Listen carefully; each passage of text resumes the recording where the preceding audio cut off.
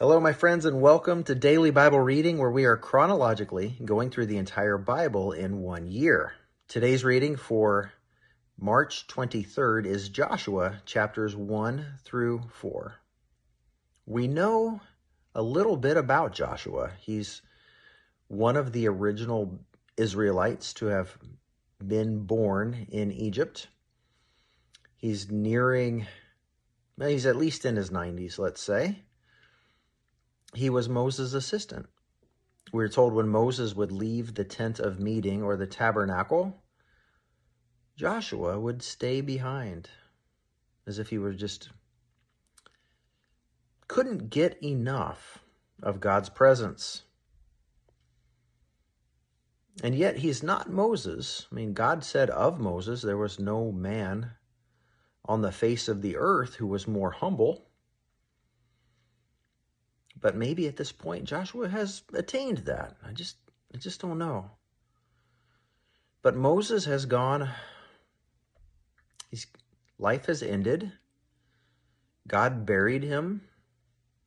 Nobody knows where his grave is. The people mourn for 30 days. And now it's time for Joshua, who was given his name by Moses. Remember? His name, this son of Nun, his name was Save, or Hosea, salvation. Moses renamed him God's salvation, or Jehovah's salvation.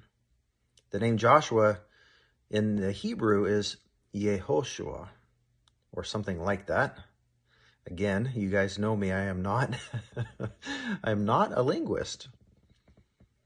But this name, Joshua, that we get comes from the Hebrew, which means Jehovah saves, or the salvation of Jehovah, or Yahweh. I think it's very interesting in this first paragraph of God's address to Joshua. 3 times he says, be strong, be courageous. Now, why would God say that again and again if Joshua was already strong and courageous?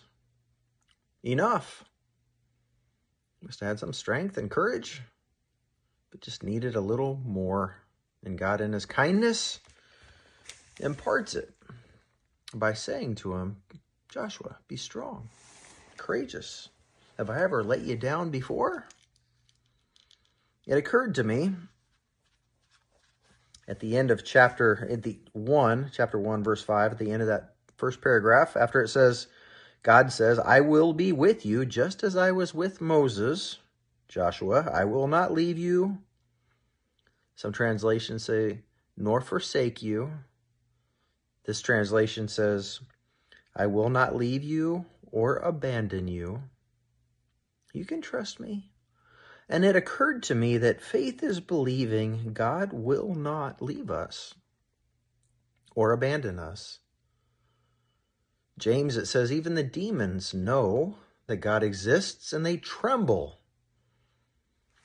Knowing that God exists is not enough, is it? We need to know that he's for us. We need to know that we are for him. So Joshua prepares the people after this encouraging word, and he sends 2 men who are nameless to go and scout out Jericho. Maybe it's to prevent them from being embarrassed and their family lines from being embarrassed, because what did they do when they got to Jericho? They sought out a house of pleasure. These 2 strangers come in. Must have gone to the city gate or an inn or something, or just asked around, hey, where can we find a prostitute? They go to a prostitute's house whose name is Rahab. We're given her name, but curiously, not the names of the men who went to save her. Well, to see her, through whom she is eventually saved because she promises to hide them. And she winds up in the lineage named, in the bloodline of an eventual king of Israel and an eventual Messiah of Israel, this one we call Jesus, whom again we get his name from the Greek, Yesu. But in Hebrew, his name was Yehoshua or Yeshua, the same as Joshua. Isn't that curious?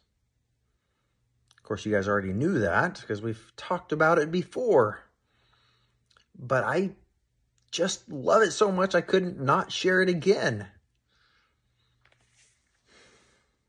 And then the people coming back, receiving the good report from these two nameless men, begin their travel across the Jordan River.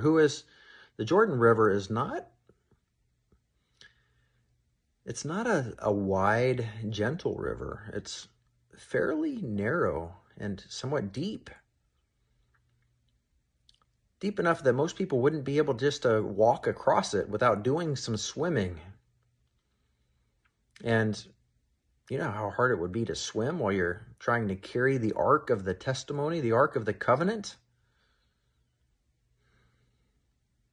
But God comes through once again and does just as he told them he would do. Go and stand in the water, and I will stop the water from flowing, and all 3 million of you will cross on dry land. No wonder these other peoples from these other cities were afraid of the Israelites. No wonder. I would be too. And so you have the option, you people, you foreigners, those of you who live in Jericho like Rahab the prostitute, you can cower in fear and try to fight or run for your life, or you can in humility say, "Save me when you come." Isn't that interesting? The introduction to the book of Joshua, chapters 1 through 4, my friends. Thank you for being on this journey with me. God bless you, and we will see you tomorrow.